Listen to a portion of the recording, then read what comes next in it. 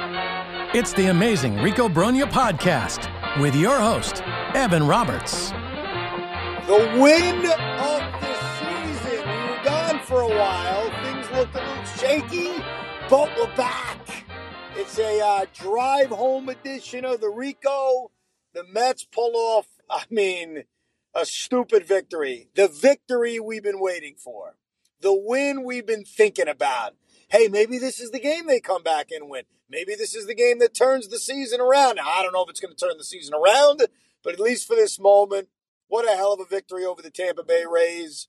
I don't have my scorecard in front of me. What did we win this game? 8-7? Was that the final score, Hoff?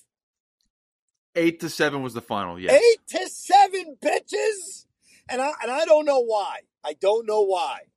But from the moment that Alvarez hit the 3-run home run, and boy, did he pimp the crap out of that, which we'll get to, I had this odd confidence in a frozen city field with about 1,000 of my drunken friends. I had this weird feeling that we were going to find a way to win this game. Even when Robertson gave up the hit to Harold Ramirez, even when he gave up the hit to Lowe to tack on the second run, I don't know why. I can't explain it. But there was a part of me that said, we are inevitably going to win this freaking game. This team had fought too much after looking lifeless for the first 7 innings. I don't know why. I thought that something magical was going to happen. For a second, I thought it was going to be Lindor. I thought he was going to be the guy after the McNeil bloop single. But then it had to be Pete. Because I was already starting to rack my brain throughout this game about how shitty of a season Pete Alonso has had despite the home runs. Like, it started to go through my brain tonight because, remember, he set the tone for this game by grounding into that double play in the first inning when the Mets were set up with first and third.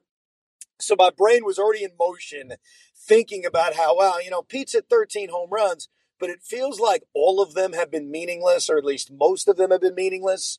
So I started thinking, Pete, to myself, all right, I know what I'm doing when I can't sleep at night. I'm going to go through every goddamn home run Pete hit.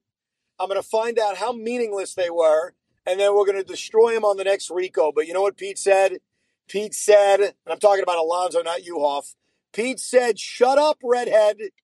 I'm going to hit the biggest freaking home run of the season, and boy, did he ever. Now, couple of things. There's a lot to get to here. We'll get to Buck Showalter, who completely mismanaged this game midway through. We got to throw some bouquets at Kodai. Kodai Senga was utterly brilliant in this game. Other than those back-to-back doubles he gave up in the fourth inning, the guy struck out 12 guys. His ghost fork was nasty. He was popping the fastball at 97, 98. He was brilliant. And as a throwaway line on the air today with Craig, I was kind of bemoaning the starting pitching, how that, along with the offense, obviously, has been their biggest issue. And I said, you know what I want tonight? I want 6 innings, 1 run from my guy, Kodai Senga. And he delivered it on the dot. 6 innings, 1 run. He strikes out 12. Yeah, they're losing 1-0 and the offense looks lifeless, but it was one of those rare days where we can't blame the starting pitching. We can't kill the starters because Kodai Senga was the freaking man. But what I didn't realize was that the death that I thought we were going to face was going to come from the bullpen, because the bullpen was absolutely awful in this game. First, you got Jet Brigham giving up a run. Then you've got Adam Ottavino after Alvarez hits the home run, too. So after Alvarez hits, not Alvarez, Mark Vientos. I don't want to jump ahead to myself. When Vientos hits the home run, it was a home run that sort of pissed us all off. Let's be honest. Vientos hits a home run. We're excited. It ties the game up at 2. We're feeling good. But isn't there a part of all of us that's cursing out Billy Epler, saying, you dumb son of a bitch, why was this guy not here for a month? I know you were thinking that, Hoff. Yeah, I was saying that all, dude. And then as we get later in the game, too, I'm just sitting there going, I hate Billy Epler. That's all I keep on thinking in the back of my head. No, I know. Even when Vientos hits the home run, which I really didn't think was going out off the bat, I thought it was going to be tracked down by the center fielder, and it just kept drifting and drifting and drifting, and then he made that leap and it went over. But, yeah, I'm pumped up Vientos hit the home run because the offense was limp the entire night. But all of us are thinking, Billy, why was this guy not here 3 weeks ago? But Adam Ottavino throws the cold rug on it by giving up the runs in the 8th inning. Buck had nobody warming up in the bullpen, which I would have been wrong about because Ottavino, after giving up the 2 runs, was actually able to get out of it. I thought it was going to look worse than it turned out to be. But the bullpen was just awful. From Brigham to Ottavino to, I guess, a degree, David Robertson. This was not, wait, who am I forgetting? Oh, Steven Nagosic. I can't forget that. Because that was the other thing that ticked me off. You're down by 2 runs. I understand. But I think when you need wins, and Robertson has not pitched that often recently, even down by 2 runs, don't you go to David Robertson in the 9th inning? At least that's what I thought. Instead, he goes to Steven Nagosic, who throws 150 pitches basically in that 9th inning. The Rays tack on another run, which made me think, okay, great, we're going to score 2 runs in the bottom of the 9th inning, and that insurance run Nagosic gave up is going to be the killer. So the bullpen was the horror show tonight, which has really not been the case for the most part this season. The biggest issue pitching-wise has been the starters, but from Brigham to Ottavino to Nagosic, a run, 2 runs, a run, and then we have Francisco Alvarez. And off the bat, and they got lucky that inning too, because think about it, Daniel Vogelbach basically doesn't swing his bat great, he draws a walk. Starling Marte, who had no shot in that at-bat against Jason Adam, I'm sorry, I was about to maneuver off the highway because here we go again. There's freaking traffic on the Whitestone Bridge. And I saw the traffic, so I'm like, okay, let me get on the service road like I did last night. But the guy behind me was not going to let me in, and I did not want to have a drive-home reaction, Rico Bronya accident. While I'm sure that would get a lot of downloads and it would make people laugh, it would not make me laugh, especially if I ended up dead. Hoff, I do give you permission to post it anyway. I'll just let you know, like if I died tragically in a car accident while recording the Rico, I do give you permission after you speak to my wife and pay your condolences to post the Rico Bronya. Because I'm sure that would get a lot of downloads and maybe that get you a bonus or something like that. But I'm good. No accident. I'm just going to sit in traffic now and deal with this crap. Because again, like you told me last night when we recorded it, there's traffic on the Whitestone. What the hell am I going to do? Anyhow, we get lucky because Marte gets hit by a pitch, which, I mean, thank you. Thank you, Starling Marte. I hope he's okay. That was after Vogelbach draws the walk, if memory serves correct. And then eventually we get Francisco Alvarez. And we get Francisco Alvarez. Think about this.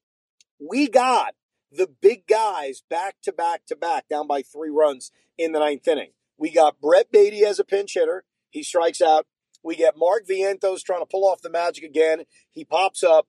And then we get Alvarez. So we have the 3 guys that we pine for at different times this season coming up as the tying run in the bottom of the 9th inning against Jason Adam. And it was Francisco Alvarez who got run on all night tonight. And it's not all on Alvarez. I want to point that out. All those stolen bases are not on Francisco. Some of it is on the pitching. A little bit's on Francisco. But I think the Rays stole 6 or 7 bases tonight. It was insane. But Alvarez hits the absolute piss out of that ball. And I knew it was gone. So I'm not looking at left field. I'm looking at Francisco. So I got a live look at the pimp job that Alvarez put together. I assume SNY showed it 50 times. I have no idea if Keith or Gary or Ron ripped it. Did they rip it? Were they critical of it, or did they just absolutely love it? No. It was electrifying, okay. Dude. It was like a weight lifted off of everyone's shoulders. No. I swear to God. Dude, I am not saying it was over the top, even though it was over the top. All I'm saying is I could see how Kevin Cash and Jason Adam and all those Black Magic Tampa Bay Rays may have some kind of issue because Alvarez stood there, and then pimp slapped that bat into the beautiful Queen's night. And Alvarez acted as if it was a walk-off. It was not. Look, he let out the emotion that I have, you have, and everybody listening has. So I don't expect the Black Magic Rays to understand that. I totally get it. Kevin Nash. Oh my God, I'm in WCW. Kevin Cash is probably confused. Jason Adam, who has two first names, you can't trust him, was probably a little bothered by it. But you're right. Like, it let out the emotion that we all had. And for it to be Francisco Alvarez, of all people, who got run on all night, who's batted, quieted off over the last few days, I thought that was freaking awesome. It was letting out all the emotion of this horrid start. And then, obviously, David Robertson. I don't want to say David Robertson did a terrible job, because you obviously start in this weird spot with a runner on second and nobody out, and then basically there's a runner on third and nobody out because, again, the Rays are running on Alvarez. He got the pop-up on the infield. He gives up the base hit to Ramirez that probably is not a base hit if the infield isn't drawn in. The problem is Vientos doesn't turn the double play, and then that single tacks on the second run. So it wasn't a great performance by David. I would just say he was the less crappiest of all the relievers if you compare him to Nogosek, to Ottavino, and to Jet Brigham. But it's funny, when you put that runner on second base in the bottom of the inning down by 2, a 2-run deficit doesn't feel as brutal, because you're doing it with the tying run at the plate. So you're really down by 1 if you really break it down. Under the old rules where you didn't stick a guy on second, if you give up 2 runs in the top of the 10th, you're down by 1 run in the bottom of the inning under the old rules, because you got the tying run at the plate. Right? Does that make sense what I'm saying, or am I just punch drunk? No, that's exactly right. And people don't like the new rules because of the pit. But that's all Gary and Keith were talking about, was with the new rules, it's not about the first run that scores. It's the second run that really makes a bigger difference. It really is, because at the end of the day, the Mets had McNeil, who ends up in this game, which made it even stupider that Buck sat him. Because my defense on the air for the McNeil decision was, he's giving him a day. These guys play every day. I understand it. I really didn't like Beatty not playing. That was my bigger issue, because why are we sitting him against a lefty? He's shown he can hit lefties. Just DH Vientos, don't play Tommy Pham. That'd be my answer. That's my answer. You want to play Escobar over McNeil, fine. But when you go to McNeil as early as you do, and he ends up getting 3 plate appearances, it wasn't really an off day. So my reasoning was wrong, which I own. I'll take the L on that. It made Buck look stupider. And by the way, I'll get to the big issue I had with Buck later. But in this bottom of the 10th, when you've got McNeil, Lindor, Alonso, tying run is guaranteed to be at the plate, it just feels less daunting. McNeil gets the bloop single just over the reach of the second baseman low, and that set it up. Lindor had a meek at bat. Okay, fine, hurt some boos. And then our boy Pete Alonso, Peter Jefferson Michelangelo Alonso, hitting a bomb like the home run he hit against the Cardinals last year. Now, let me rip Buck, all right? Our genius Buck show author. What did Sal say? Merry Buckmas? Yeah, he's the Grinch, all right. Here's the problem, Buck. I am not a Mensa. Is that what it's called? I'm not a Mensa. I like baseball. I think I know baseball.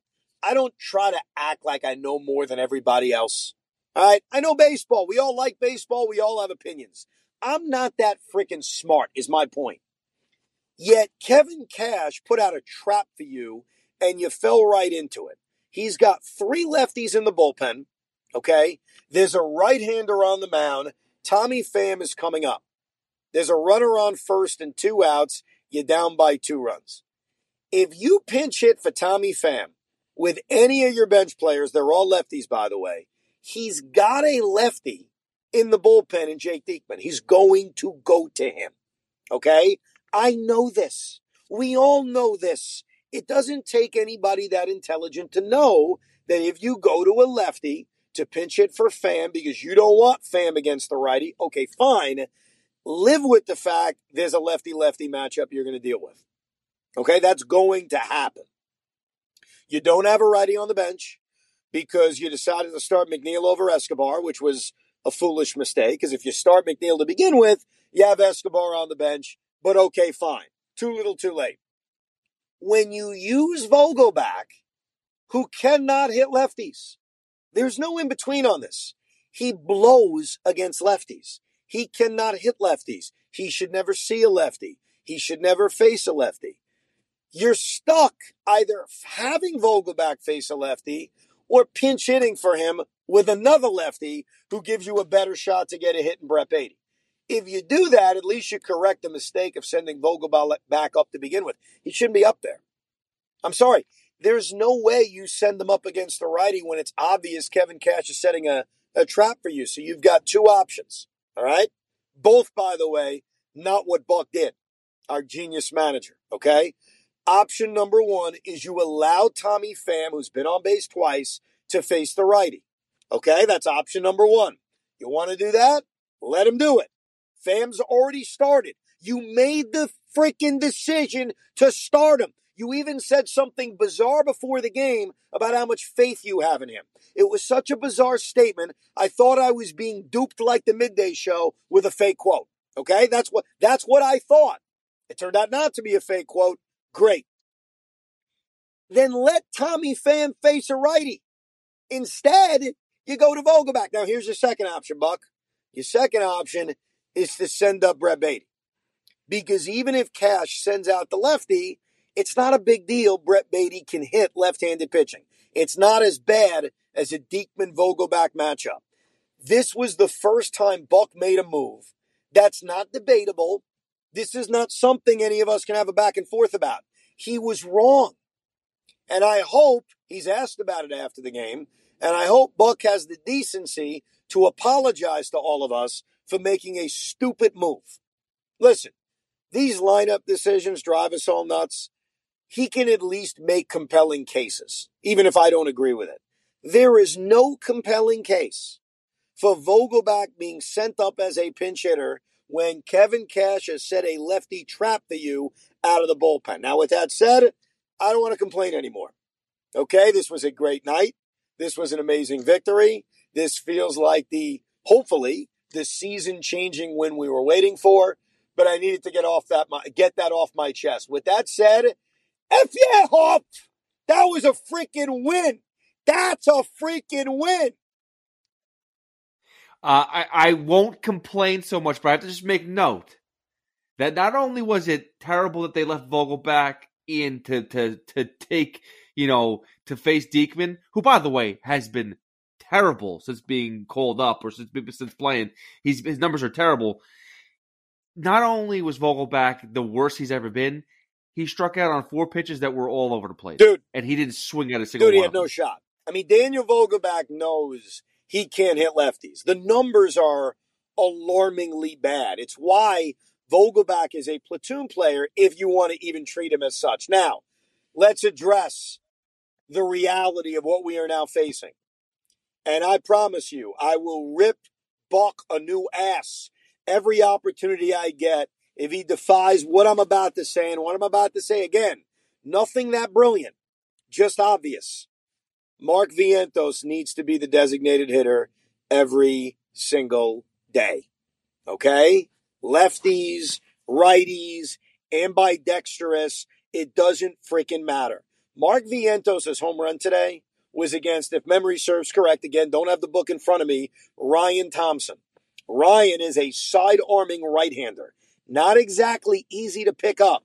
Mark Vientos crushed righties. He crushed lefties. He beat everybody. We are all sick of Daniel Vogelbach. Okay? We understand his positives. They are not enough anymore. Mark Vientos has earned this. This is about earning things. This is not something given to him. This has been earned. Francisco Alvarez was sort of given the catching job, obviously. We know why. Omar Narvaez got hurt. Tomas Nido sucks. And it basically led to Alvarez. And by the way, Alvarez has been a great pitch framer. He's made progress. He hit the home run. But my point is, he didn't go down to AAA pummel pitching and make the decision for the New York Mets. That's my only point about that. I don't mean to throw shade at Francisco. Mark Vientos left no doubt. Mark Vientos, after a very effective spring training, got demoted to taking buses in the International League and responded like a freaking man. He has now earned the chance to play every single day. Brett Beatty should play third base every day. Mark Vientos should DH every day. And Francisco Alvarez is obviously the catcher every day, though I do understand if he doesn't play in the finale of this series, day game after night game, fine. Plus, Michael Perez is hitting 1,000. Let's not forget that. He's 4 for 4. Now that your horn blows, try. Sorry. Somebody just honked for no reason. We're all sitting in traffic, fellas, all right? We're all annoyed. We're all in traffic. We all know it's 3 lanes converging into one. There's no reason to honk, all right? Okay, what are you going to honk louder? There's What's another that going honk. to do? Anyhow. Oh, wait, question for you. Did you notice what Buck did defensively in that top of the 10th? Yeah, so he went to Brett Beatty to play left field, and I was racking my brain on this. He really didn't have an option because once he pinch hits Mark Canha with Brett Beatty, he could move McNeil to the outfield, but that means either Beatty or Vientos is playing second base, and obviously neither guy does. So either it was Beatty or Vientos to play left field. I would tell you, don't get used to it. I don't think that's something we're going to see a lot of. I mean, obviously, I guess the scenario where you would see that is if you want Vogelback to DH, you want Vientos and Beatty in the lineup. I guess that's a way to do it by sticking Beatty in left, Vientos at third, keeping McNeil at second. I just don't think that's going to be a common occurrence, nor would I make it a common occurrence. Now, things can change. Vogelback gets hot. Mark Canha's not hitting. I guess there is a scenario where we end up seeing Vientos or Beatty, obviously in this case Beatty, play the outfield. But I think, Pete, we saw that because he had to. What I was curious about, though, is Marte. Marte gets hit by a pitch. He looked hurt. If he had to come out of the game, I'm not sure what the hell they were going to do because the only guy on their bench left was Michael Perez. So I can't even, honestly, I can't imagine what they were going to do. I guess Alvarez or Perez would have moved to the outfield. It's the only thing I could think of. Or one of them goes to third and then Vientos goes to the outfield. But Marte stayed in the game. We'll see if he's all right. I'm not sure if he's going to be all right. I think he was basically forced into staying into that game. But, yeah, we got to see Brett Beatty play in left field. We'll see if it becomes a thing. Now, the other thing that we didn't mention yet because we were just excited about the win, you have to talk about Guillermo getting sent down. And what does this mean for Ronnie Mauricio? Because I think after this but amazing win by the Mets, and every fan got what they wanted. They saw the young kids play. They helped win a game. And now you see a lot of still dead weight on this team. And Ronnie Mauricio has been doing the same thing that Vientos has down in AAA. When is he getting the call? It's funny. They don't have a backup shortstop right now. And I think you can live with that on a temporary basis.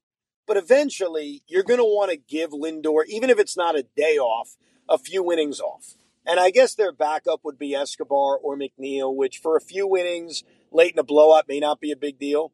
So the reason why I do think this gives sort of some hope for Mauricio is that eventually they're going to want a guy. I am in a tough spot right now. There's a giant truck who's trying to get into the lane. And I could keep pushing, but eventually he could just run me over. This is just about size. All right, go ahead, buddy. I can't talk until he passes me. I'm like freaked out by it. All right, there we go. We're all good. The giant truck from Maine has pushed me over, and I accepted it. I had to take it like a little man. What can I tell you? Anyhow, back to the shortstop thing. Part of me thinks this does eventually lead to Mauricio coming up. It comes down to who goes off the roster now. Remember, we had talked about Guillorme being an option to go down because he had options. You know, this is easier than DFAing somebody that you don't want to DFA. They don't want to DFA Eduardo Escobar, who has shown a pulse recently. They're not DFAing Mark Canha. Money-wise, yeah, you could DFA Vogelback, but I'd actually, believe it or not, as much as I've turned on him recently, I'd still prefer that bat off the bench. I think I mentioned that on the Rico maybe 1 or 2 episodes ago that in a perfect world, that's what he is. So I'm not really a big DFA Vogelback kind of guy. The odd man out, if you want to keep the same amount of pitchers, is Tommy Pham. I think he is. Obviously, you go one short on outfield, but McNeil becomes more of an outfielder anyway with Mauricio coming up. Plus, he gives you the cover at shortstop. Plus, as we even just talked about with Beatty now becomes a little bit more in the outfield mix. So I think we're going to see Mauricio eventually. I don't think it's happening in the next couple of days, but I do think it's going to be very difficult to maintain not having a backup shortstop on the roster. When it came out this morning that Vientos was being called up, my honest prediction was a fake IL stint for somebody. I wasn't sure who was going to be. I kind of leaned towards Pham going on the fake IL. Not really hurt, but let's stick you on the list. But obviously, to just cover yourself and not losing a guy, Guillorme was the answer. But we'll see. I mean, Mauricio has to continue to tear it up and play good defense at second base, and then there could be a role for him. But it's funny, man. The more Vientos, Alvarez, Beatty do anything, it's exciting and we love it, but it just makes us not trust Billy Epler even more.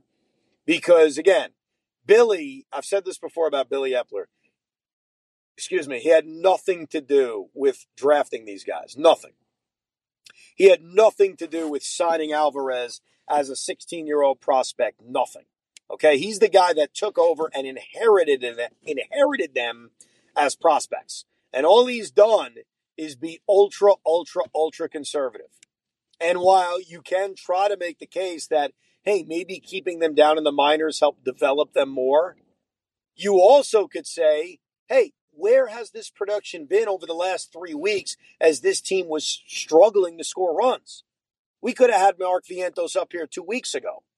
But look, I don't want to fret about the past. I want to be happy about today and the future. Vientos is here. Beatty is here. Alvarez is here. Hopefully Mauricio is going to be here soon. And hopefully this win against Tampa, this dramatic victory where the Mets came back once, twice, 3 freaking times to finally win on a PD walk-off. Hopefully this is the game that turns the season around. With that said, my voice is sore from all the screaming tonight. Oh, I do want to say one thing about the experience tonight at Citi Field. So by the time the 8th and 9th inning rolled around, my section, the 300s, was empty. And the only people left were drunk Met fans. Like very, very drunk Met fans. It reminded me of the old Shea Stadium days when there'd be 15,000 people there. And by the time, it was 10:30 at night, everybody was just pissed drunk. So I heard some hilarious freaking things from these drunk guys. And I got to give them credit. Maybe they're listening to the Rico. I have no idea.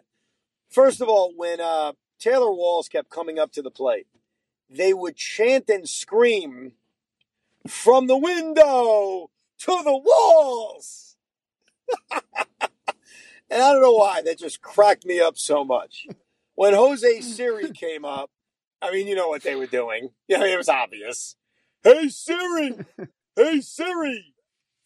There were a few other things. I'm trying to remember what they were, but the taunting that was going on just really, it made me laugh during the frustration of this game in thinking the Mets were probably going to lose again to the Tampa Bay Rays. So I just want to give a shout out, and hopefully they get home safe and they do it responsibly. But I just want to give a shout out to the drunks from the 300s at Citi Field. You added a lot of entertainment to this game, and I salute you. With that said, I'm done and I'm tired. We appreciate you listening to another Drive Home Rico, and kudos to Hoffman. Because Pete Hoffman, before the ball landed in the second deck of Alonso's game winner, he had fired off that text to me. He says, "No pressure, bro. You want to do a drive home?" And first I tweeted, "I think I'm going to do a drive home." And then I texted, "Oh, hell yeah. After a win like this, oh, hell yeah." So great win. Thanks for listening and downloading. We'll do another Rico, obviously, after this series is over. But good win. Let's go, Mets. LFGM. Whatever the hell Pete says. Thanks for listening to the Drive Home edition of Rico Bronya. We hope you enjoyed this episode of the Rico Bronya podcast. It's amazing, isn't it? Make sure you download it now to keep it on you at all times.